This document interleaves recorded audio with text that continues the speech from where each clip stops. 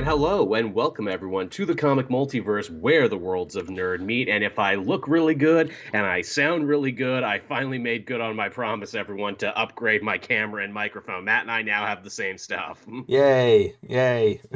How about that? Hopefully that'll make editing for you a little easier. It should, yeah. Especially as we talked about before we started, YouTube has completely changed the way it does stuff again and has completely decided to fuck over Yeah. podcast content. If you're one of those people who haven't been getting updates on time, yeah, there's a reason for that. Yeah, it's because YouTube hides them. Because of course they do. Yes, because of course they do, and you didn't hear it from me, but apparently next year, YouTube really wants to pivot to their own podcast stuff. hmm Because, YouTube does so well whenever they bring out new stuff like Yeah. YouTube Red. Yeah. It's a hit. Yeah. Again, too, YouTube's like, we're getting into the podcast business. Oh, is that like when you were getting into the TikTok business with your shorts? Yeah, because that worked out so well, right? So well, yeah. Yeah.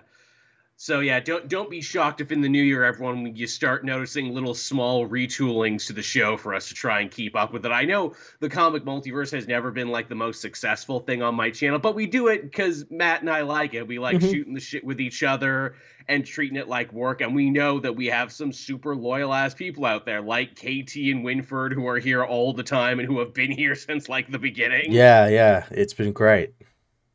And I never want to deny you guys anything, and because, it gets put up on Patreon, so it's something for them. Like, shit, if I could just sell the show directly to you people, I would, and completely cut out the fucking YouTube middleman. That's also why, Comic Multiverse, or sorry, not Comic Multiverse, why Elseworlds Exchange hasn't gone in a little bit, because we're reevaluating how to make that shit work. Yes, it's just they just make it so difficult because the minute you get like into the rhythm of like a new change or something, they're like, no, we're gonna go back to like what it was or something Yeah. completely different. Yeah, totally a thing. It's fucking weird. It's crazy. It's the price of doing business, sadly, for everyone who's like, oh, you're a YouTuber. That must be a great job. And it is. Don't get me wrong. I can only be humble. But at the same time, too, it's like, fuck, they completely changed it again. So I'm going to have to learn a whole new system and hope that I can make rent again next month. hmm But not to complain too much, everyone. This is the show, the one you know, the one you love. We got a bunch of news for you this week. But as always, how was your week, Matt? Pretty good, pretty good. It was filled with video games. Nice. Lots and lots of video games. I finished God of War Ragnarok. I saw. I'm jealous. I hope I can finally get the chance to now that I Yeah. got my 4K TV and hopefully a new system soon. Oh, it's such a good game. It's such a It good is. game. For Um, everything I've seen from it is great. I'm glad to say most of it hasn't been spoiled, but I have mhm. saw a couple scenes. Okay. Yeah, you probably haven't seen like the big ones. There's some pretty big ones out there. I did see the new weapon because that's always my big question when Mhm. there's a God of War. Well, do you get a new weapon? Because Yeah. obviously the Blades of Chaos are so iconic, and the Leviathan axe became so iconic in the span of one game. Yeah, I'll say this though, I am surprised we didn't get to use Mjolnir. Yeah, I really thought that was coming. At least a reskin for the axe just to make it Mjolnir. hmm hmm I expected that. Also, this is the end of the Norse saga. They ended it after just two, eh? Yeah, it was gonna be three, but I think they figured that like that would, I don't know, take too long, or maybe they realized like the story didn't need it or something. But Maybe. it's well, it ends in a way that like yeah, it is the end of the Norse saga, but they could still continue it on if they want, but they could go on to some new things as well. There's some stuff that's set up at the end there that Hmm. we could go explore some other worlds or anything. Yeah. What mythology would you like to see them do next? Because personally, I would love to see them do Hindu mythology. I want to Mm. see fucking Kratos dusted up with goddamn Kali and the rest of them Yeah, that'd be pretty cool. with all their arms, and we're all aspects of the same god. And we've got pretty fucked up gods of war in our mythology too. Yeah, that'd be pretty cool. Either that, or let's actually, do something with the stinger at the end of God of War 1, the secret hidden friggin' ending to that one where you see like Jesus's cross, and I'm like, I want that. I want Kratos to just mix it up with like gods who are actually still worshipped. I think it'd be interesting for him to like go back to his homeland. That would be fun. And Yeah, like see just see what's it going on in after Greece. so many years, like what's happening over there now. That would be really cool. Again, someone pitched an interesting thing for Jesus in God of War. It's like he doesn't have to fight him because, like, Jesus is the ultimate pacifist. Jesus would get punched and be like, "I forgive you, my son Kratos. I Yeah. forgive you." Yeah, see, I, thing is, I don't think they do Jesus just because you know how like shitty fucking Christians get oh, of at course. like no matter how they portray Jesus, you know, he's in the violent Hmm. video game, so you There know, you go. yeah. We'll compromise and do Mohammed. How about that? Now you see, Mohammed's just a cool dude, is what Kratos discovers. Like, man, I wanted to fight you, but you make some valid points, my guy. Let's hang out. I also started playing Callisto Protocol and Midnight Suns. Yeah. No, oh yeah. How is Midnight Suns? Because I heard it's actually getting good reviews, which It's really I good. was okay, because I was so scared away by it being a card thing. I'm like, it does not compute. Don't know how to handle this. It's really good. Like the card thing is so simple. You just get like a bunch of cards down the bottom. You select which one you want to use, and that's it. Like Hmm. that, and then it like moves your character into like an attack or like a power or something. It's Interesting. super simple to like use and everything. And then there's also like RPG elements in like you create your own character I was gonna and say that's very interesting. You can create mhm. your own OC to hang out with the Avengers, which I like. Yeah, it's cool. It's really All right. fun so far. Really fun. Maybe I will have to get it. I saw another post, I'm sure you saw too, where it's like, man, first that Guardians of the Galaxy game, now Midnight Suns, that paid service Avengers game was so bad it gave you all PTSD about these Yeah, other two everyone just games. assumed they'll be shit, but they're not. They're really But good. they were. Man, to think that Avengers game had so much to answer for, and they're still coming out with DLC. I saw like the Winter Soldier trailer. I'm like, Hmm. fuck off. Yeah, they are. No one is playing this, and I love Bucky and I love the Winter Soldier. But even if I didn't, I don't think this would be enough to make me come back. No, not at all. Yeah. I'm still plugging away at Pokemon there, as KT in the chat said he actually stopped doing the big Charizard raid to come and hang out. I didn't know this. I actually completed my Pokedex because I was actually able to do a lot of mystery trades. Hmm. So I'm like very close to finishing it. Apparently, I can't get the special dolphin one because you need to have someone co-op and watch you evolve that one, which is so stupid. But it's the closest I've ever come to completing a full Pokedex. And now they're doing big crazy raids for like super rare Charizards and stuff that you actually like need to get other people together for. I saw that. Yeah, Which apparently I'm not even far enough along for that because you got to beat like the special end of game tournament to unlock that. And I'm like, oh, I thought I unlocked everything, but there's actually more stuff to unlock. Wow, this game is great. I can't remember the last time a Pokemon was this like friggin' rich in features. yeah. It's funny because it's like rich in features and everything, and it's like also kind of a buggy mess for some people, Mm-hmm. and it's like the worst thing ever, but it's also the best thing ever. It's so Yep. funny, so funny. Passions run It, very high with it. it's really funny because I'm kind of comparing it to Callisto Protocol because that Callisto Mm. Protocol is like it looks great, plays like fucking ass, and Oh, is does it? it's I finished it in a day. Like it's Oh, super that's short. short. It's super short. It's just literally like Dead Space Light. I know it's made by the same guy, but there's like no Yeah. originality to it or anything. Um, Oh, that's a shame. but I compare it to that where like everyone's like raging about it and everything. It's like, hey, you're allowed to rage about that and you can't praise it, but like Nintendo games are the only ones you can unanimously hate and love at the same time. Mm. I heard the faces are good in Callisto Protocol. Oh yeah, like the graphics look fucking amazing, but like Hmm. everything else is just kind of shit.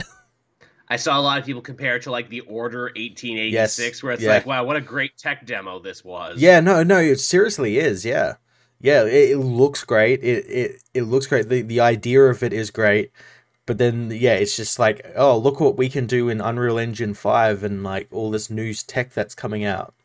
Mm-hmm. Yes, I'm plugging away at Pokemon. I'm gonna hopefully get Darktide. I would have gotten Darktide this week, but I knew myself. I was a responsible adult, Matt. I'm like, if I get this game, I'm not gonna get any work done this Yeah. week. I need to get work done, especially because I am planning to do that big public domain charity stream. I asked the followers on Twitter and Patreon what day I should do it on to maximize viewership. It looks like I'm gonna go Monday the 19th.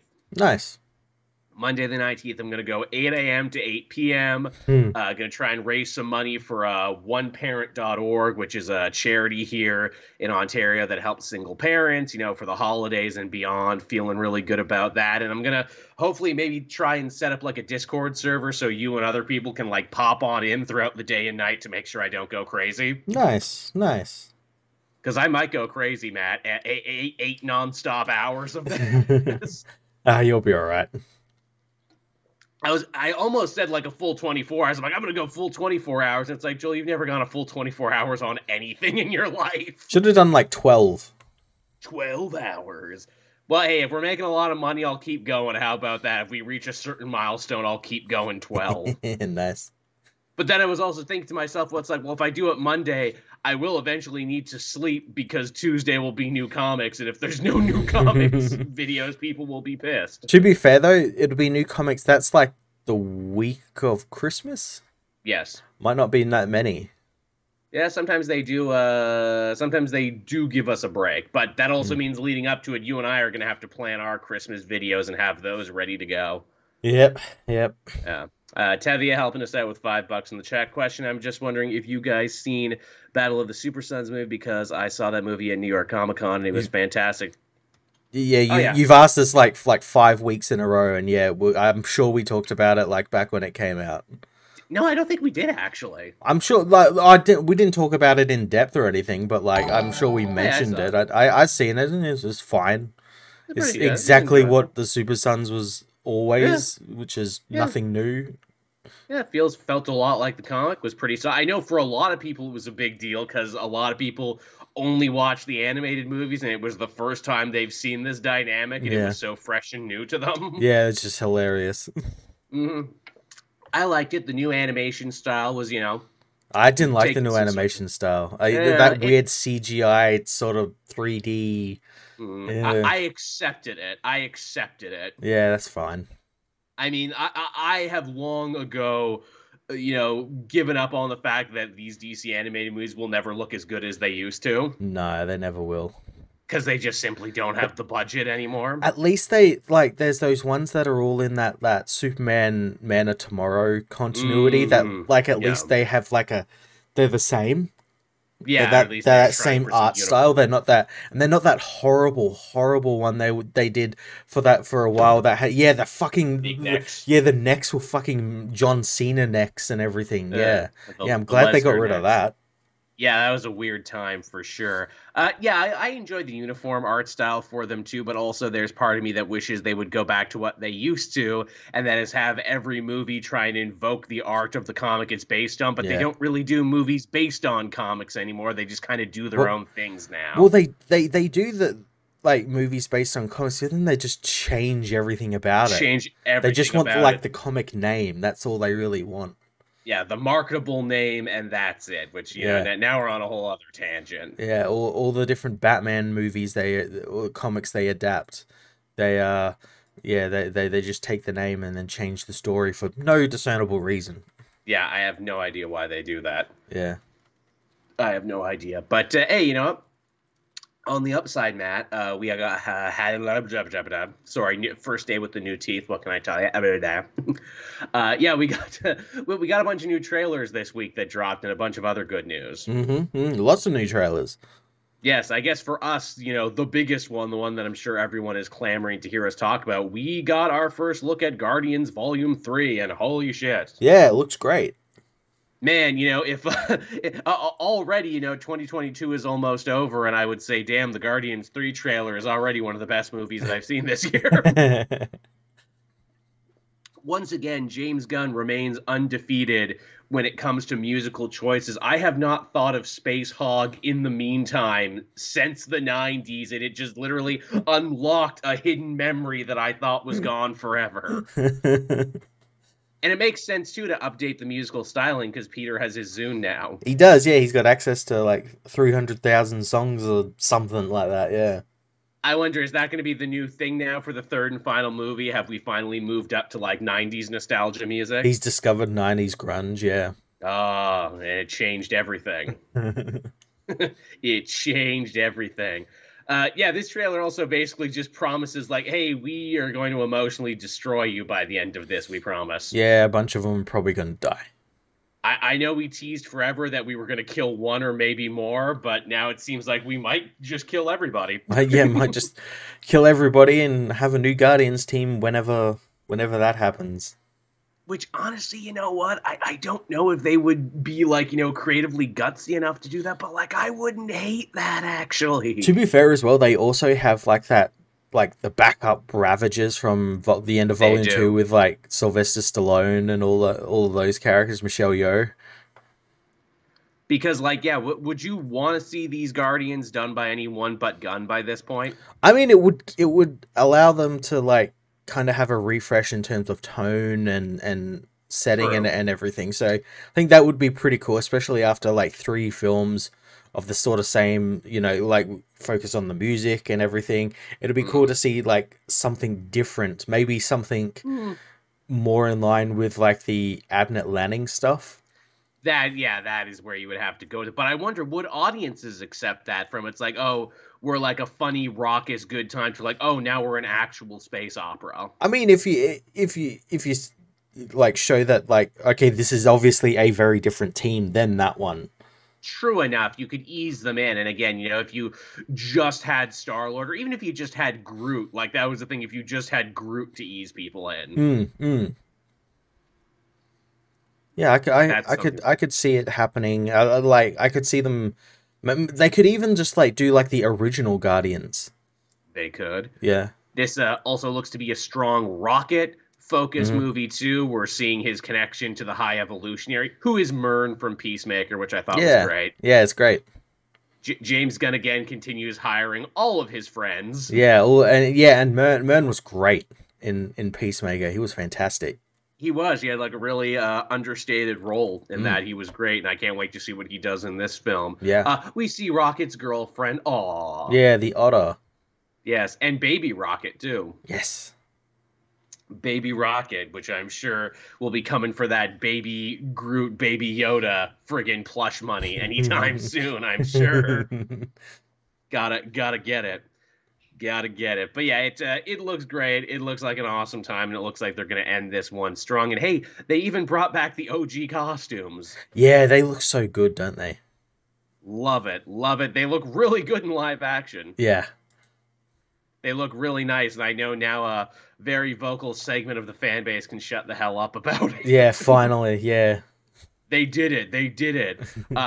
Counter-Earth looks great, and I love the trick they pull with Counter-Earth, where you think they're on planet Earth, but then you see all the Animen, and it's like, oh, that's right, Counter-Earth, High Evolutionary. Yeah, it's so cool. It's gonna like confuse the fuck out of people though, because like it's like, oh, what's Counter-Earth? How do you explain like this? That's Evolutionary's quote unquote zoo.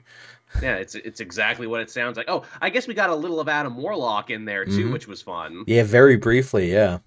Yeah, that actor, really hardworking character actor, comedy actor. Yeah, Will Poulter. Will Poulter, yeah, who's been in so much stuff, but this seems to be like his big like star making turn, where it's like, yeah, you get the showy role now and not just the hardworking secondary comedy role. Yep. So I'm all about it. Mm-hmm.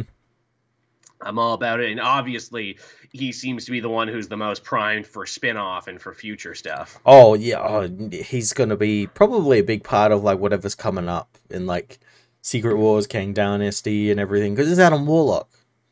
You would imagine. Yeah. You would imagine, but yeah, that one's great. We had some other trailers too. I guess we can talk about briefly. I didn't write them down, but we might as well because we're here. Indy 5. Yeah, looks fucking great. I didn't think I would be as excited for Indy 5 as I was. But I'm like, oh yeah, Indiana Jones is a lot of fun. Yeah, how's about that de-aging tech though? Oh man, they got that Disney Fountain of Youth fucking tech, don't they? It looks so fucking good. Not only did they got like that Fountain of Youth tech, but like some people are saying that like Harrison Ford wasn't even on set for like a lot of it because he got hurt and everything. Yeah, well, I saw some of the stuff when they were filming it. What they did was they had a guy in like a like a latex mask of Harrison, like doing like the stunts and everything, and that obviously made it easier to do like the tech on top of. Right. Yeah, so it's like a blend of like the practical and uh VFX stuff. You think they're gonna finally kill Indy off in this one I don't think they'll kill him off. I think they'll just like hang up his hat. again? Yeah. Well, they had to do another one because Shia LaBeouf went fucking insane Yeah, and because Shia LaBeouf torpedoed sucks. everything of like owning a franchise like that. Yeah. Actual cannibal Shia LaBeouf. It's a real shame. but But hey, we got Fleabag in there. We got a Phoebe Waller-Bridge who looks to have a fun back and forth with him. yeah, and she's related to Marcus Brody Yes, from yes, the originals. she's his goddaughter. I'm like, oh, that's a fun pull. Yeah. But we all really want Short Round though. Short Round better be the post credit, especially because that guy has been having one hell of a comeback year. I know. It'd be great if he's in the film. Look, that's her ending right there. Indy, he puts up the hat. It's like, but I'm ready to move on now to my great adventure. And he just like knocks on adult Short Round's door. Hey, can I crash on your couch now? And that's where it ends. And his wife is like, who the hell is this guy? Short Round. It's like, this is a fucking guy. It's a long story. That's where they ended. And I'm all about that. And that's where the Disney Plus show picks up. Yeah. Where it's just friggin' Short Round having to take care of this doddering old Indy. Well, he just lives his life. I'm all about that. Yeah. And then, of course, we had a Transformers thing, too. I'll admit, I didn't bother watching it, but I got a YouTube ad for it. And I'm like, oh, holy shit, they're doing the Beast Wars.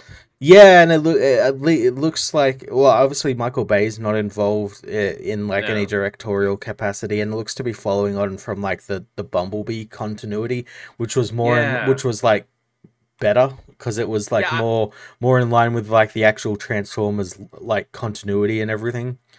Yeah, I never watched Bumblebee, but I heard it was good because the robot designs were better. It was, and it opens with like War on Cybertron stuff, and all the characters look exactly like they did in G1, and yeah, it's Nice. great. It's great. And John Cena is also there. He is, yeah. The John Cena just before he got like Peacemaker and Fast and Furious, so just before he blew up really big.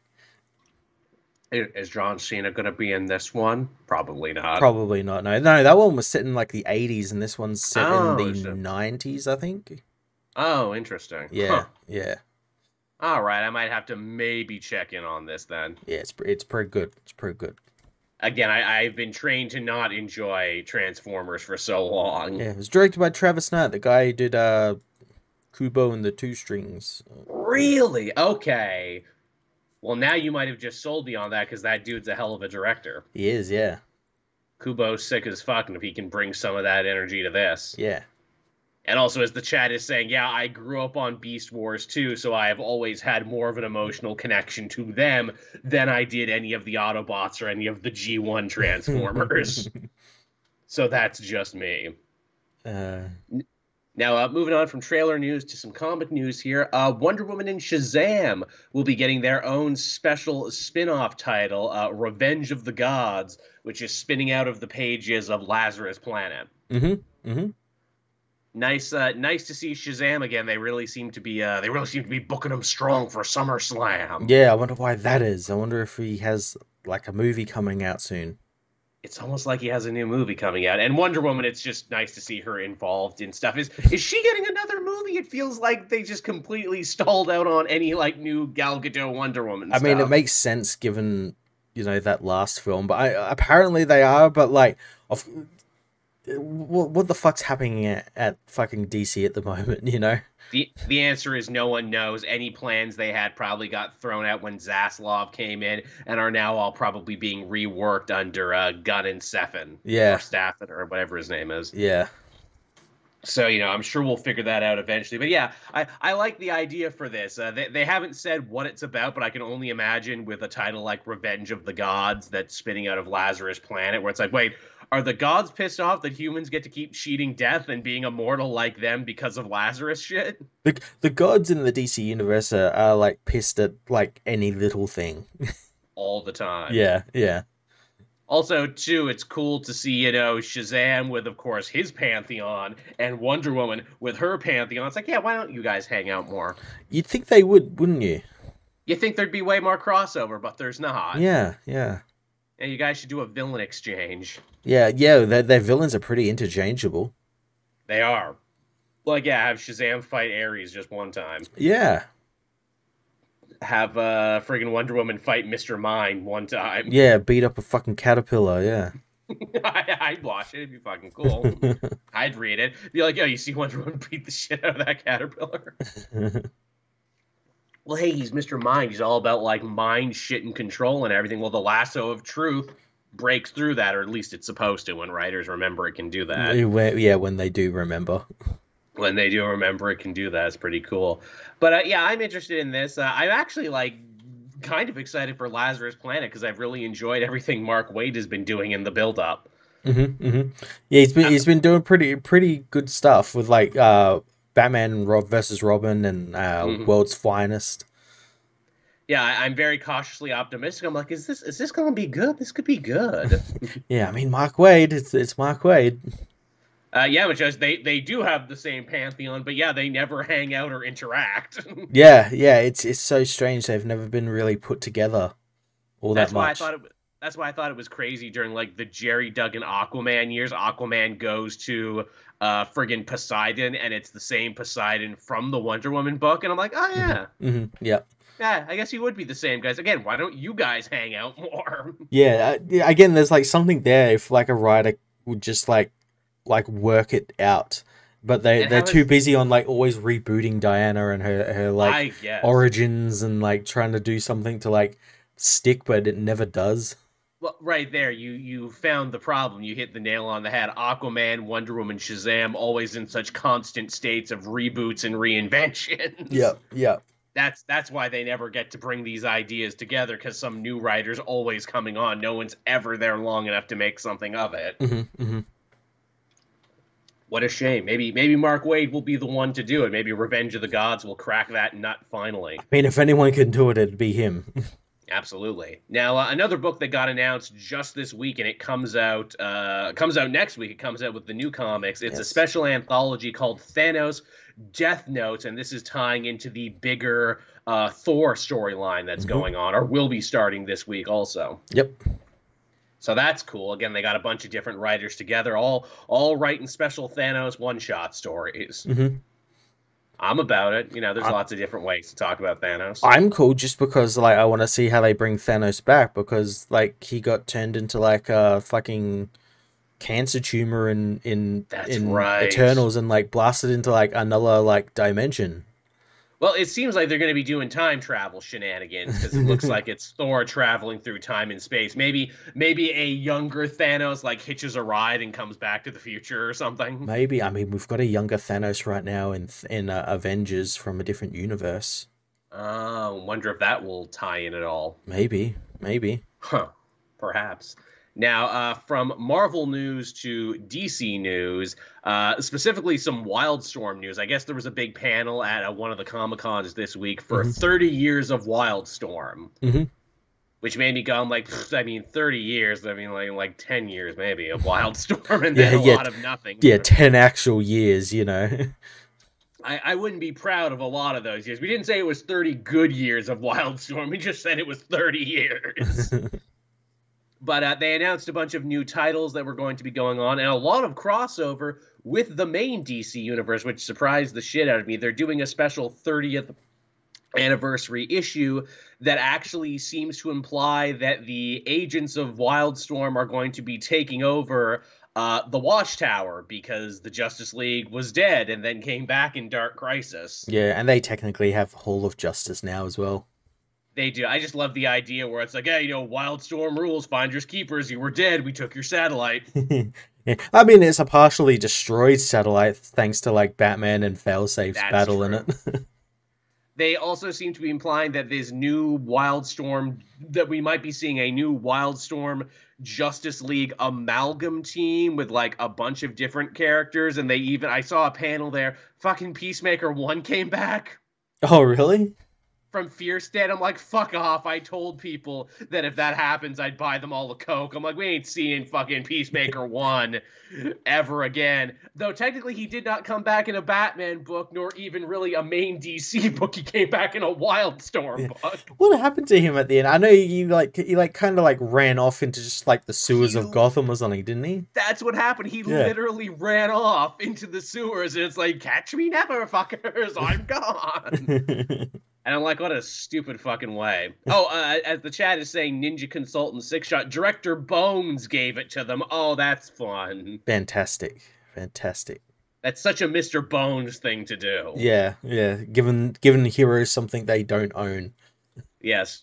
A lot of people are considering, though, could this potentially be the new direction for the Justice League? Will we be following this, kind of mixed team of, DC Leaguers and Wildstorm characters?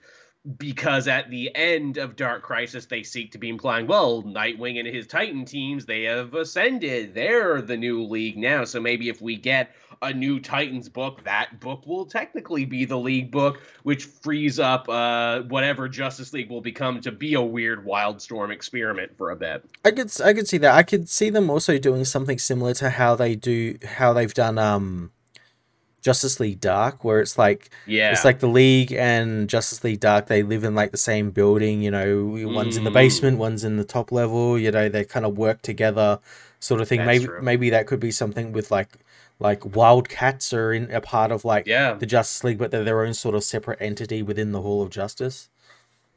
Yeah, that's a good idea, though I will admit the next thing they said at this show, where it's like, we're going to be bridging the gap between Wildstorm and DC and the Wildcats and Justice League. The next thing they said, they say, okay, you guys are fucking full of shit, is they said, we really want to push Angel Breaker to be the next big breakout character at DC. Remember Angel Breaker, everyone, from Shadow War, that super cool anime assassin who just came out of nowhere? Yeah. Yeah, well, apparently they want her to be the next big breakout because she's a good drawing. She also apparently took over the League of Assassins from Talia, but the next several writers never fucking bothered to honor that. Yeah. No one gave a shit. No one gave a shit about Joshua Williamson's new pet project. But man, did she move variant covers? I think maybe. I don't know. Again, like Punchline. Exactly like Punch. It's the Punchline effect. That's what we're going to have to call it now. Hollow's Eve over in Spider-Man Dark Web, that's the Punchline effect. Angel Breaker, Punchline effect. If we just have a visually interesting enough character to put on a variant cover, everyone's going to buy a lot, assuming that she's going to be the next big thing. It is interesting that it has been she's. It's all been women. That's a good point. I never realized that.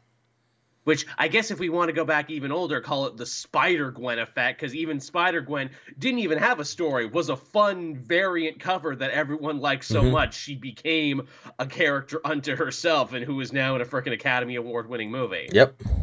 So it's not always a bad thing. No, not at all. Sometimes it works out, but you're not always going to make a new Spider-Gwen overnight. No. I mean, Spider-Gwen, that was lightning in a bottle is what that was.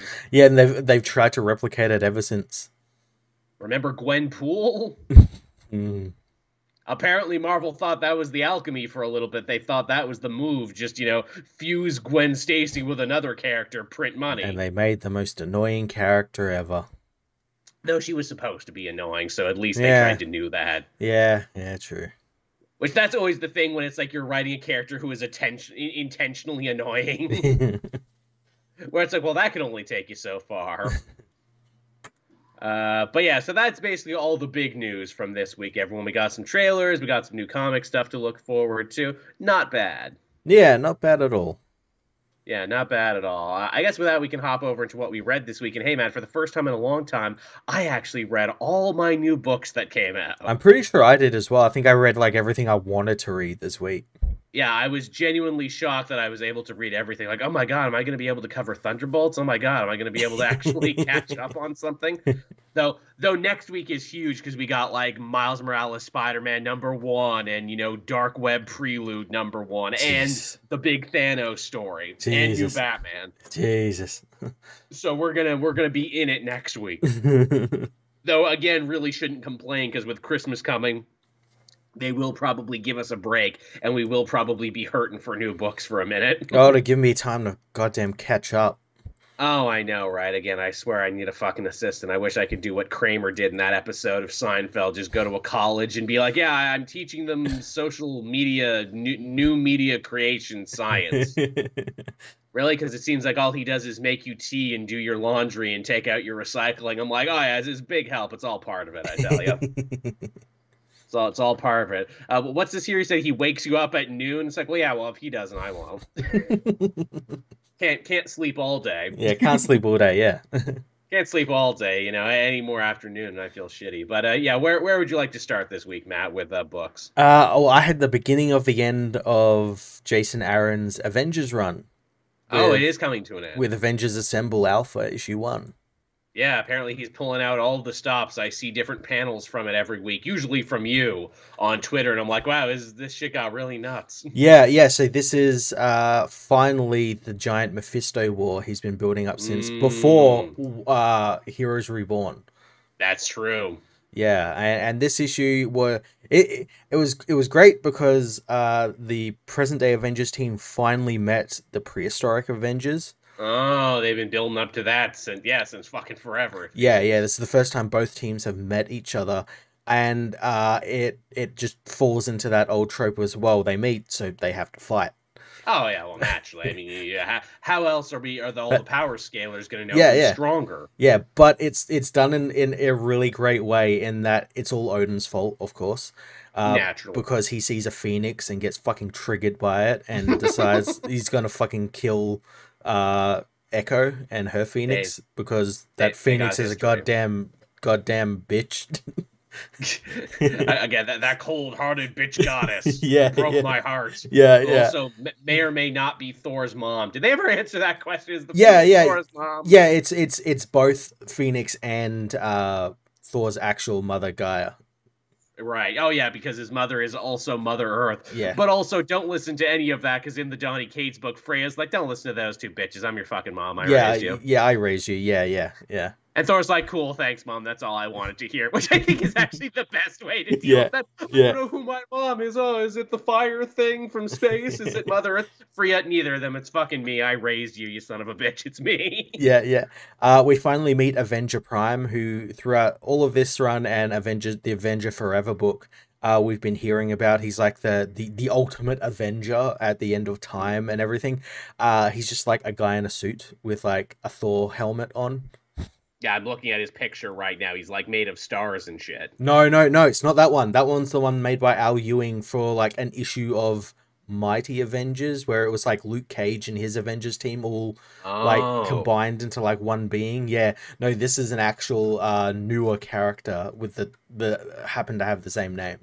Well, that's confusing, guys. Why did you not pick a name that wasn't already? But you could call him the Omega Avenger. Yeah. Oh, that's probably taken by someone.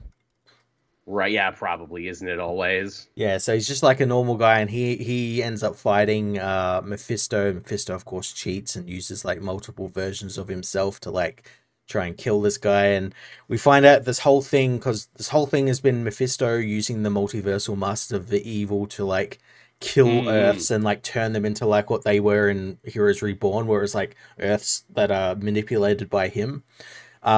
We find out that that's not his end game. His end game is to do he takes over all the worlds, and it gives him access to the God Quarry, which is literally just like the Marvel version of the Source Wall.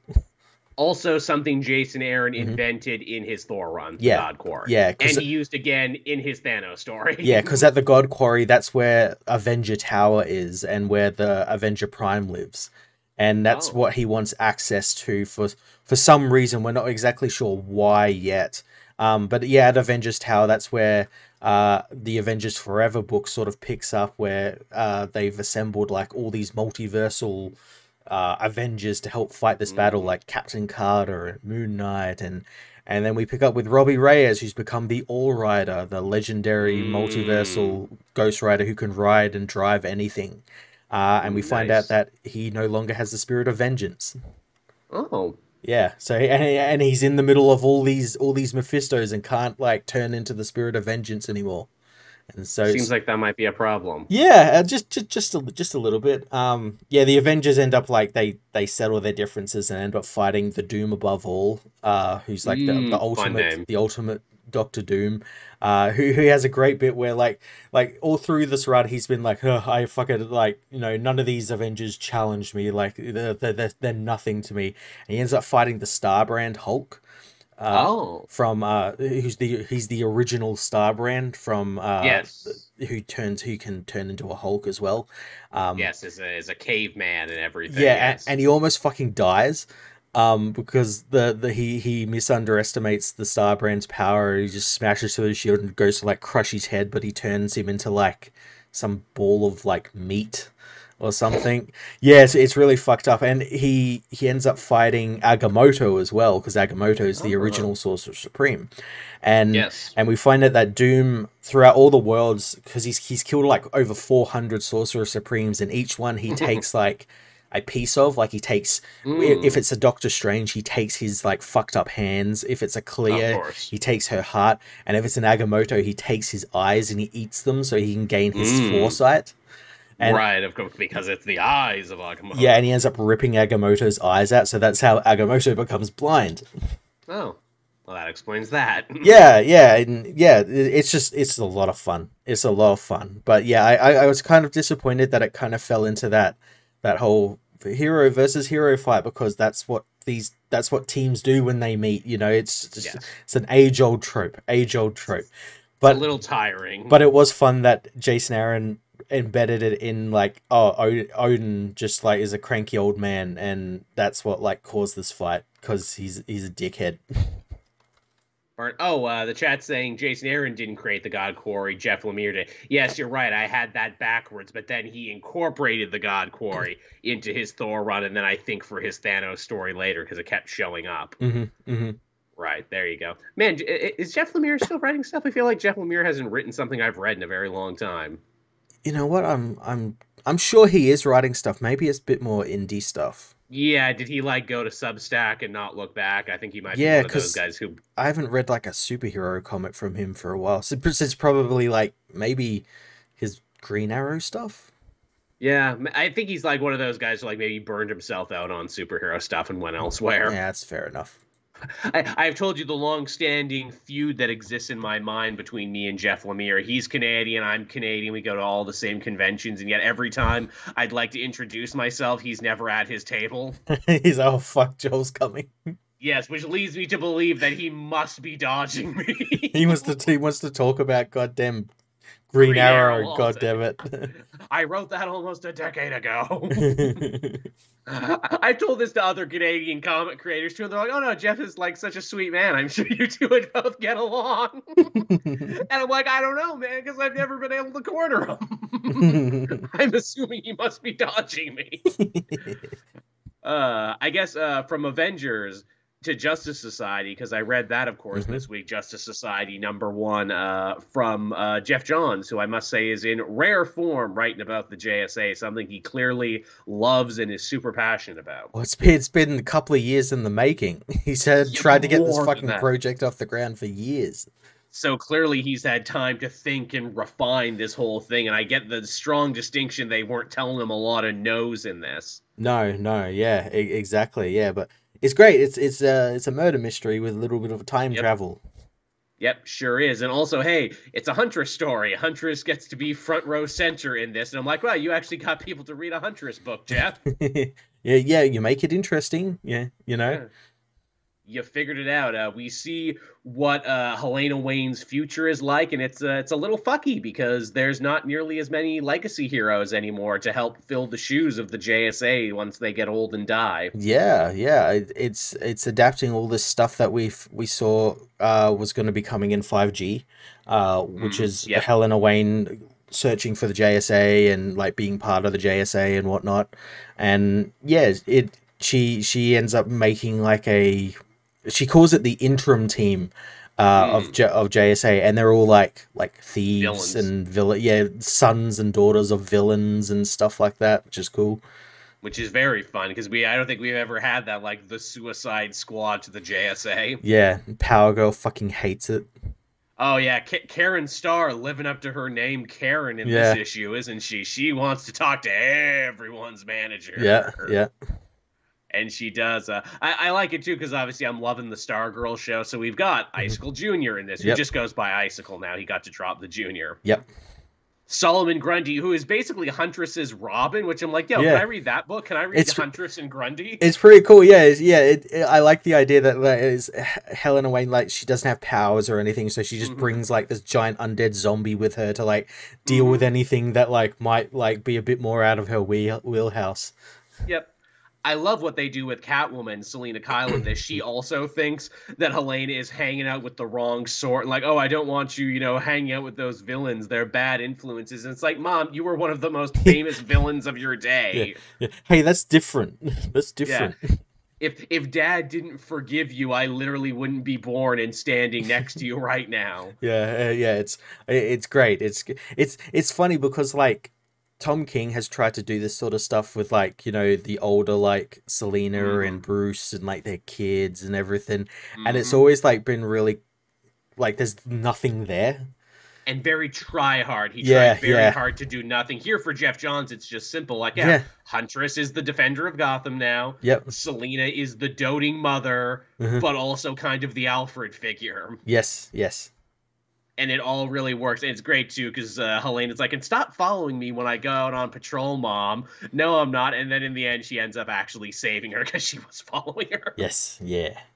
I love that. And hey, they bring back the snow globes from Flashpoint Beyond. Yes, I like that, like, he peppered that all through. It didn't, like, overtake the story of the JSA or anything. Like, if you know. Yeah, it means, like, everything he's been writing has been, like, one long story, which is great. Yep. And I guess we can also take this to mean, so the snow globes is where the, I was going to call them the Time Wizards, but no, the fucking, the Time Masters keep, I guess, variant timelines that they don't know what to do with. So they did that to the Flashpoint timeline. And I guess they're doing it with the JSA timeline, which is like, wait, so is this the current JSA that we've been reading in Dark Crisis, or is this the older original JSA that doesn't exist anymore except for in a snow globe? I think it's that, and I think by the end of it, it's going to turn into the one we've seen in Dark Crisis, where it's going to, like, sort of merge them together into the one universe, which is, I think, what the whole point of this was, because there's the whole was it the 13 children, lost children, and the JSA being reintegrated into the timeline. Rip Hunter says that a couple of times in... Yes, he does. They're being reintegrated into the timeline in 1940s, so yeah, I imagine that's what's going to happen. And that's bad for the Time Masters for some reason, but we don't know why that's bad. No, yeah. Also, the mysterious red-headed villain who is following them around. They haven't said his name yet, but everyone is pretty certain. It's Degaton, yeah. Yeah, Per Degaton, red hair, Luger pistol, time powers. Well, yeah, he was in that. He was when Jeff Johns did that Stargirl one shot. There was a backup JSA story, and it was him, like, doing exactly what he's doing here. Well, there you go. Yeah. The only thing he hasn't done is because he has a coat on. If he had the coat open, you would know, like, oh yeah, that's him. Yeah, that's him. He's trying to hide himself. He's put a coat over himself to protect his identity. It would be kind of like a real cool twist if everyone thinks, oh, it's Per Degaton. Oh, it's Per Degaton. Oh, no, it's not. It's, like, Alexander Luthor. Yeah, or it's like fucking someone else, where it's like, oh, what, you think all redheaded strangers are the same? Well, they're all like psychotic killers, so yeah. He also said, "Hey, this is my Luger pistol that killed Kennedy," Yeah. and that made me laugh because we know this story is also kind of connected to the Watchmen too, in some way. So, are we gonna relitigate that? Who killed Kennedy in the Watchmen universe? I'm sure in the background, yeah. Because the movie says it was the comedian who did it. Yeah, yeah. And I know that's not the same in the book, and I know when they did the before Watchmen, frickin' what is it? The comedian got all weepy when Kennedy got shot. So there's places they could go with that. Yeah.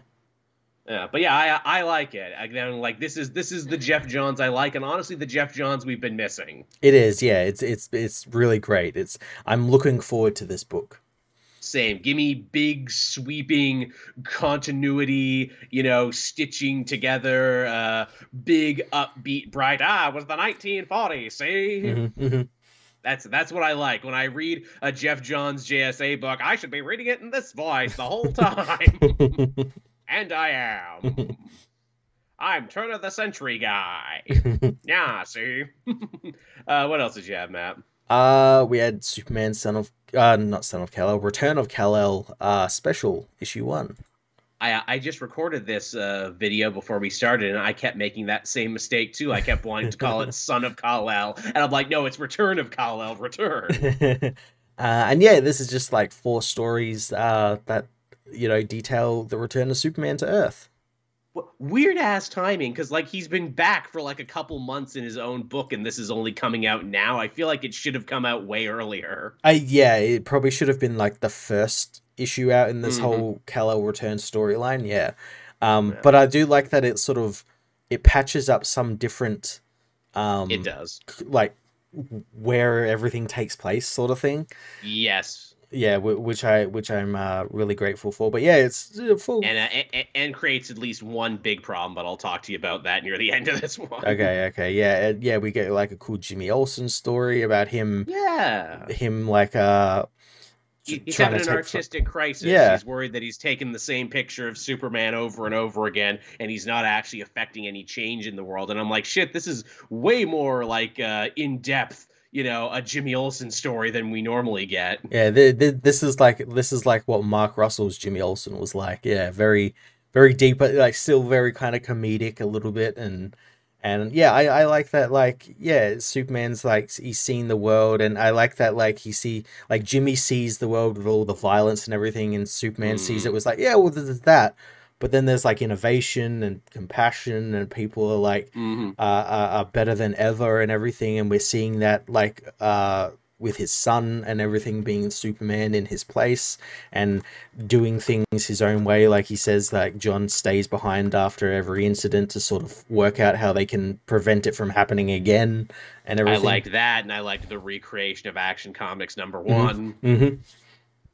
We get a fun Batman Superman team up written by Wade, who's of course writing the Batman Superman book, where they fight Mr. Nobody, and the chat is saying that was actually the first time Mr. Nobody fought someone who wasn't the Doom Patrol. Really? Was that the first time? They say that, and but Wade like prefixes it with like, this is the first time you've seen it in this book, but you'll see the actual first time in my World's Finest book when I actually because the World's Finest is set in the past. Right, of course. Yeah, again, Mark Waid for a second time in a week, in a row in a week, promotes his own books, but does it better here than he did in Dark Army. Yeah, you gotta like that. I think even Morrison would appreciate what Wade does here, where it's like they fuck up Mr. Nobody's plans to recreate a famous art riot from like the 1913 ballet, which is a real piece of history that I knew about, and I was really happy to see it put here in the story. And so Mr. Nobody's like, fuck you, you artless Philistines! I'm going to trap you in your own history, which means I'm trapping you in publication history, which means I'm really trapping you in a comic book to the point where literally the panels start closing in on them. Yeah, it's great. And I'm like, oh, this is fucking big brain avant-garde shit Mark Waid is bringing us. I like this. And I like it, like how they defeat him by like reasoning that like, oh, well, like he's controlling us, but he's not controlling us, and we need to think logically about it because this isn't real, and us thinking about it being real makes it real. And it's like just Mm-hmm. kind of like a mind fuck that only like Batman and Superman can get their heads around. Yep. And then they cross the white line that divides the panels, Yeah. which you're never supposed to do, but they did it. And I'm like, ah, this is actually pretty fucking baller. I'm not gonna Yeah, lie. it's cool. It's cool. What is it? We get a John-centric story where he's like, man, I've been Superman for a while and I thought I'd be better at it, but that damn slippery Lex Luthor keeps getting one over on me. Yeah, he keeps making homeless shelters and yeah, Yeah, the bastard. and saying that I hate the homeless and everything and Yeah. spit Just because on I them keep and everything and Yeah, just as I keep kicking down doors, and he's got me in a fucking PR stunt. And I like his dad is understanding, where he's like, hey, you've got all the time in the world to be a better Superman, and don't blame yourself. Luthor sucks. And just when you think you've got him nailed down, he does something else. yeah, I like what Clark says about the powers, where like John's like, well, I've got all these powers, I should be able to just like deal with him. It's like, yeah, powers are nothing compared to someone who got like a 1400 on an SAT. Their powers can only get you so far. And in the end, though, John does find he doesn't find him out and stop him, but he lets Luthor know, like, look, Yeah. I know that you know that I know. He uses his big brain, yeah. Yeah, which is kind of like I beat you because I know you won't use this same trick again twice now. Yeah. Because you're also an egomaniac who doesn't repeat himself. Yeah. That was fun. And then we actually get a Justice League story after that because it's, Clark returning to the Hall of Justice. This was the thing that got me and the thing that never gets resolved. Hey, when you left for Warworld, Clark, you were actually kind of mad at the League because they didn't help you liberate that slave planet, but I guess it's all water under the bridge now. I mean, it's Superman. He was mad at them, but he can understand why they wouldn't go. Like, they all have their respective jobs and everything and cities to protect and whatnot. Also, the people he talks to, he mostly talks to John, Naomi, and and Wally. Wally, Who weren't part of the big meeting shutting him down originally. I'm like, oh, so at least whoever wrote this story paid attention and was sure it was all the members who didn't vote to not go with Superman's plan. Well, not only that, the whole point of him talking to them is like that's the point, because it's all about like legacy and like the next generation, which is what Wally is and what Naomi is, and John's there as like their sort of mentor sort of person who will always be there around and everything. And then they showed real panels from real Superman and Justice League comics, which I liked. Yeah, that was cool. And then, of course, he disappears into Dark Crisis. So if you wondered about the timeline there, he literally just came back to Earth and then got swept up in Dark Crisis. What's great is that final panel is actually the first panel you see in, I think it's Dark Crisis 1, where Superman is teleported away from somewhere. Oh, I thought it looked familiar. Yeah, so it kind of like shores that up a little bit, because everyone just assumed... Well, and no one knew like where that panel was from. It's like, well, he wasn't there. Where was he there? And yeah, they've shored that up. They've made sure to shore that up. Well, there you go. I guess from Superman to Captain America, I had a Symbol of Truth this week with Sam Wilson, and holy shit, they remembered that Ian Rogers, the adopted son of Steve Rogers and the Nomad, exists. Really? Yes, he came back in this because Falcon 2, Sam's sidekick, got all hurt at the end of the last issue, and, he's ready to invade the country of Mohanda and, get revenge for what they did to his sidekick and the Prime Minister. And, like, the senator who helped Sam is like, okay, you can do it, but on one condition: you can't go alone. So he recruits Ian. And Sam, much like the audience, is like, dude, I thought you were dead. In fact, I thought you were dead before your Secret Empire time. I thought you were dead because you were in a building that blew up behind me. And Ian's like, nah, I was fine. No, I was fine. Okay. I was fine. In fact, I've been talking to Bucky. Bucky gave me this new job and everything. The only people who didn't know is you and my dad. Because I'm actually kind of a shit now. In fact, that's his whole raison d'etre in this issue. Sam's like trying to help people and think more tactically, but Ian's like, fuck that shit, I'm going to run in and hit it with my spear. And like, there's kind of this unspoken jealousy where Ian's like, I should be the new Captain America, not you. And Sam's like, you're the adopted son of Steve, but like, I'm his close friend and I'm his like heir apparent and everything. It's good shit. That's cool. They're using him to very good effect in this story. Once again, the Captain America books are in a really great place right now. Nice. Yeah, I'm once they haven't all both hit issue 10 yet, have they? No, issue 7 of the Steve book comes out this week. Okay, I was gonna like once they hit issue 10, gonna do like a collected sort of talk about them. Yeah, yeah, I want to It's catch up good on them. stuff. Yeah. I feel quite stupid because that Bucky special issue, I Mhm. actually missed that last month. Oh, really? Yes, it completely slipped through my fingers. I got it now, but I'm like, crap, it's so old. When am I going to get to put this up? I'll have to read it before the Steve book, because apparently there's a lot of really good information in it about the Outer Circle. Oh, nice. So I'll have to check that out. I had 2 more. What about you? Let's see. What did I have? Yeah, I've got like one or two more. Yeah. All right, you want to go next? Yeah, I had Star Wars Revelations issue 1. What's going on in the Star Wars? Yeah, so this is like the transition into like what's going to happen next in all of the Star Wars books. So it's sort of Right. it's like a big special from like all the big writers, mainly Mark Mm. Guggenheim, who who sets up a really cool story with Vader meeting the Eye of Weebish Bog, which is, I can't remember whether you've seen it. It's like this weird spider creature on top of like a giant baby's head.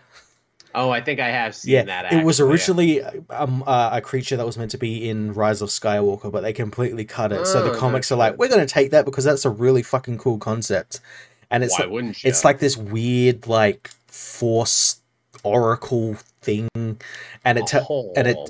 it's used in this as like a wraparound story to sort of tell Vader what's going to be happening in probably the next couple of years of Star Wars. Oh, fun. So we see like in his book, he's dealing with the handmaidens of Amidala, and Hmm. they become like his sort of generals in a way, and Huh. they start dressing like him as well, which is really cool. We He's a then fashion trendsetter. he is, yeah, he's good. I mean, it's cool armor. It's a Hmm. cool armor and everything. Everyone loves it. We then get what I assume is going to be the big sort of overarching story of like the Star Wars book and like whatever else it's going to go in, which is we get a new villain called Ajax Sigma, which is it's a droid. Sounds like a Mega Man villain. Yeah, it's a droid that kind of looks like a Power Ranger, Ooh. and it led in the High Republic. It led a droid revolt, and it was killed by the Jedi. Oh, And nice. back then they took out its like memory core, and then throughout the decades and centuries, it's like passed from hand to hand to hand, like not be used or anything, and then it found its way into the hands of Han Solo, who Hmm. buried it in on like a planet where it was then dug up later on by a droid, and then they remade Ajax, and Ajax ends up coming after the rebels who respond to a distress call, um, finding like an old Trade Federation ship, and they find he's on board, and he's like killed a bunch of other rebels who responded to it, and Luke ends up fighting him, and because the Jedi killed him originally, Ajax really hates Jedi. So I'm looking at him right now, and yeah, he does look like a fucking Power he does, Ranger. right? You know, Yeah, like the special Power Ranger, the sixth Power Ranger, you know. always the sixth Yeah, one. Yep, yeah, absolutely. yeah. So Luke ends up fighting him and almost kills him.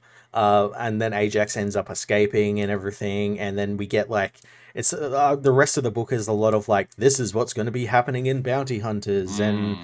the Darth Vader book, and it all looks like really fun shit. Like It's promotional material. yeah, and as well, it's because we're also I think we're like literally a year before the book decides to go, okay, we're going to jump over Return of the Jedi and do post Return of the Jedi stories because we're itching really close to that I time. was gonna say, Yeah, because I think in the next couple of issues, Luke's going to be building his green lightsaber and everything. And yeah, yeah, it's very interesting how these Star Wars books have like kind of these very well defined, timelines and chapter breaks, because it's like, okay, we can only fill this part of history with so much for these characters. yeah, I like that Charles Soule has just been allowed to be like, okay, well, I'm going to go from between A New Hope and Empire Strikes Back to then Empire Strikes Back and Return of the Jedi, and then probably gonna do after that, or some other writer's gonna come in and do that because just before Charles Soule came in, Jason Aaron was writing it all.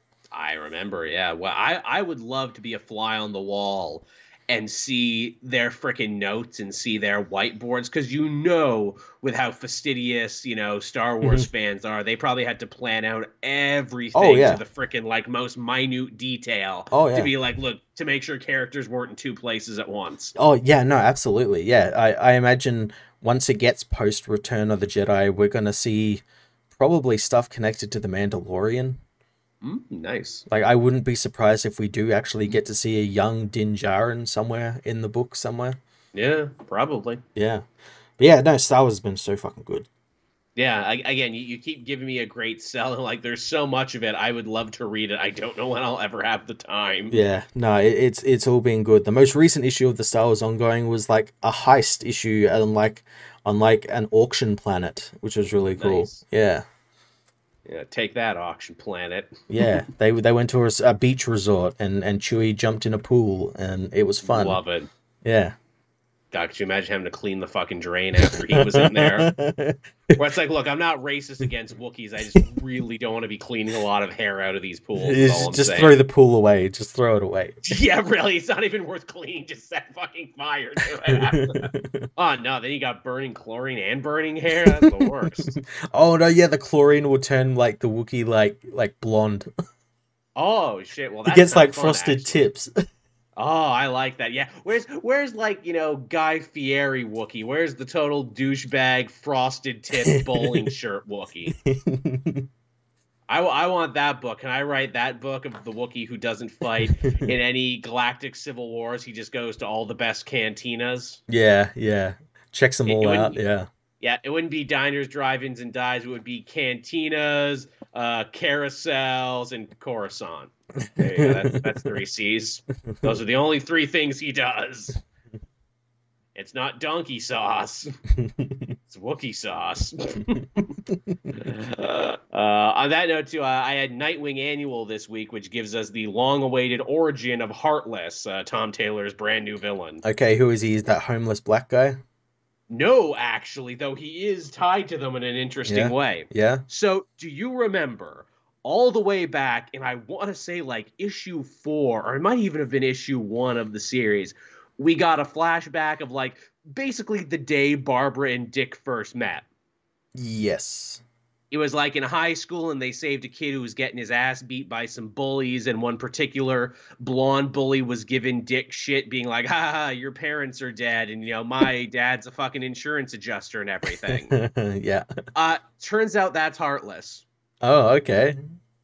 But the reason for why he becomes Heartless, that's the interesting thing. Mm-hmm. So, turns out this dude, whose name is Shelton... Oh, God, what the fuck were that? Shelton Lyle is his name. Oh, that does sound like a fucking villain's name. Oh, yeah, that sounds like a fucking preppy douchebag villain name. That's totally what it is. So, the book actually tricks you really good, because you think you're going to be reading like a Nightwing story from Alfred's point of view, because you see the back of this butler who's like, oh, and, you know, I came from England from a fresh start, and I started working Heartless with as butler. It's Heartless's butler. His name is Gerard Chamberlain, and he's working for the Lyles in Gotham City. And you're like, oh, that's weird that they would do this, like, kind of rug pull on you. Shelton is a little psychopath. He's torturing animals. He's mute. He's doing all that other shit. His parents are terrified of him. But Gerard the butler is not. Gerard the butler thinks he's great, and he's totally fascinated by this kid. And he wants to fan the flames of this kid's, you know, insanity and psychopathy. Because he's not even Gerard Chamberlain. This dude killed Gerard Chamberlain on the boat over and assumed his identity. Oh, Jesus. Because he was going to kill the Lyles, get put in their will, and then steal all their money. Yeah. But he's like, well, that can't happen because the dad works in fucking insurance and he makes his money denying people stuff, so he would never put me in there. But you know what? I like this kid, and I want to have an active role in this kid's life, and I'm going to take him on, like, really fucked up field trips to, like, the butcher shop and to, like, the zoo when the lions are feeding, and also to Haley's Circus. Ooh. Specifically on the night that the Flying Graysons died. Oh, no. This kid watched Dick's mom and dad fall to their death, and this woke him up, and he spoke for the first time in his life. This was the greatest, most, life-changing moment for him, because he's like, wow, not only did I watch two people die, I watched a whole family get torn apart. This is how I'm gonna get my jollies from now on. It's fucking awesome, yeah. Yeah, this is fucking awesome. And the butler's like, I know it's awesome, isn't it? Let's kill your parents and take their money. Oh, crap, you were on the helicopter that I friggin' sabotaged? Shit, don't worry. We've got billions of dollars now. You can get cybernetic enhancements. You can get whatever the fuck you want. Nice, nice. And then you can go out in the night and steal hearts, but not just any hearts, only the hearts of people who are loved, which is why he went after those dads and everything else. Yeah. It's like, look, I'm not just killing one person, I'm killing one whole family because I never got the love I wanted. And also, I'm a dark mirror to Nightwing, who's all about found family and everything too, and, using your money in a good, transformative way. And also, we were kind of created on the same night. How about that? Oh, that's cool. It is. And also now he has Blockbuster's heart, which is a big giant mutant heart. And he's like, yeah, I'll be able to run my cybernetics off this for years now. And maybe now I can finally go and kick Nightwing's ass. Because the first time they fought, Nightwing actually beat him. Yeah, he did, yeah. Because he's not that tough. He's relying on cybernetics and shit. Yeah. And I'm like, wow, Tom Taylor, you really worked this out. I had a feeling that Heartless was going to be someone we met before. I just didn't think it was someone early. Yeah, that deep of a cut, yeah. That deep of a cut in the own story, and I wanted to be like, hey man, friggin' round of applause. That was tight as hell, actually. Yeah, that's cool. Also, good evil butler thing too, because Alfred is such like an important aspect of this story as well. Yeah, absolutely. Like, yeah, this kid is the only way he is the way he is because he had an evil butler helping him out. Yeah, we have so many dark mirrors to Batman. Why shouldn't we have an evil dark mirror to Alfred? Exactly. It's good shit. I liked it. But yeah, that was the second to last one I read this week. No, what was your last? I read Planet Hulk Worldbreaker #1. Oh, I skipped over this one. I don't think you missed that much, honestly. I felt like I didn't.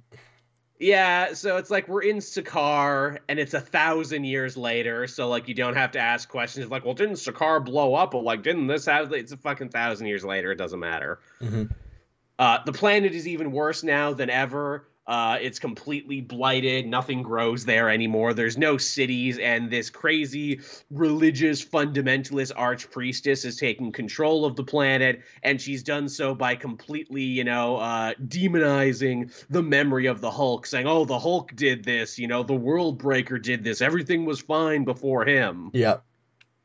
She's also demonizing a new race of people called Hargs, which is just the Sakaar word for Hulk. Okay. And we meet two green-skinned twins, Tala and Bala, who are kind of like, running from settlement to settlement, trying to escape this archpriestess and her anti-Hulk agenda and everything. The little kid gets taken by her guards because apparently they're taking young Hargs and imprisoning them somewhere. So the girl has to get help from her grandfather, and you think, oh, let me guess, her grandfather's going to be Banner. No, her grandfather is Amadeus Cho, actually. Oh, that's cool. Who is living on Sakaar, and like, oh yeah, that's right, friggin' Greg Pak also did the totally awesome Hulk return to Sakaar once before. Yeah, remember Amadeus Cho? Yeah, which made me think like, fuck, am I actually reading the third part of a trilogy? Is this the thing? Is this the third part of his story? And like, Cho's been living in the waste, and he hasn't been doing anything because he's like, no, I know now after 1,000 years of life that we Hulks do more bad than good. We think we're doing the right thing when we topple dictatorships and fight supervillains, but we don't see, the long ramifications of our smashing. But of course, he gets enlisted to help anyway. Turns out the Archpriestess has fucking Sentinels. Ooh, interesting. Sentinels with gamma ray nullification on them. Ooh. So Cho hulks out for the first time ever, gets his ass kicked, and is like, okay, so I can't actually help you save your brother, but if we go find Banner, if we go find the Worldbreaker, I think we can save him. And like the last panel is old, bald Banner sitting by like a lava flow and everything on the planet, which of course begs the question, well, why is he back on Sakaar now 1,000 years in the future? Yeah, interesting. I have to imagine maybe it might tie in with like, maybe it was sent off world again. Like it was, what was that book? There was a book that sort of dealt with like the Hulk in space. It was like it wasn't a Hulk book. It was like he was just like part of it. Fuck, Right. what was it? And it was set in the future. Hmm. Oh, I can't remember what it. I want to Oh, say it was. I want to say it was like Thor or something. maybe it was. Yeah, maybe it Yeah. was something from Banner of War that I'm not remembering. Which actually, I want to read Banner of War like this week before that new Thor story comes out. But yeah, so it was interesting. It's not like life changing or anything. It was fine. Yeah. Yeah. Okay. I appreciate that Greg Pak keeps getting to come back and write these. I am certain that the only reason that this was like commissioned was because it looks like Hulk is heading back to Sakaar in the movies, and they wanted to get Sakaar and World War Hulk back on people's radars. Yeah, and like his son and everything, and yeah. Scar isn't in the book. He is in the backup, though, because I think he got depowered at the end of Gamma Flight and maybe turned into a kid again. So, like, him and She-Hulk team up. And I think the whole backup is to be like, yo, we depowered him too fucking early. Make him be Scar again. Yeah. I imagine. Yeah, he'll be coming back in the story at some point. Which Greg Pak is what writing if what too. if the Hulk you saw at the end of that isn't Banner? What if it is his son? Maybe, yeah. Yeah, they just said Banner. They didn't say Bruce. Yeah. Though, then again, if, like, Hulk the End is any indication, Banner can't die and Banner will live far, far into the future to, like, literally he's the last one on the planet. It's his dad. It's David Banner. Oh, shit. How about that? Fuck you, David Banner. You asshole. Again, that's one of my favorite things in, like, Hulk the End, where, like, Bruce spends, like, years trying to kill himself and it never works because the Hulk comes back and, like, saves his life every time. Yeah. Even Immortal Hulk did that, and even, like, the Norton movies, like, yeah, I tried to shoot myself and he fucking caught the bullet with his teeth. Yeah. The Hulk literally won't let me die. Isn't that fucked up? It's really fucked up. It's really fucked up. My split personality won't let me die. But yeah, it was all right. I don't know if I'm coming back for issue 2, especially because, you know, there's so many more, like, you know, interesting #1 starting soon. But if you are a big fan of Greg Pak's Hulk work, I'm sure you'll like this because it's just more of the same. Yeah, that's fair. Yeah. So there you go. Is that the show this week, Matt? Is that everything that's fit to print? I think so, yeah. Alrighty then. Thank you so much, everyone, for coming and hanging out. Thank you for giving me an excuse to try out my new camera and microphone. I hope everything looks great and sounds great, and I hope that Matt has an easier time editing because we now have the same shit. It does sound better, yeah.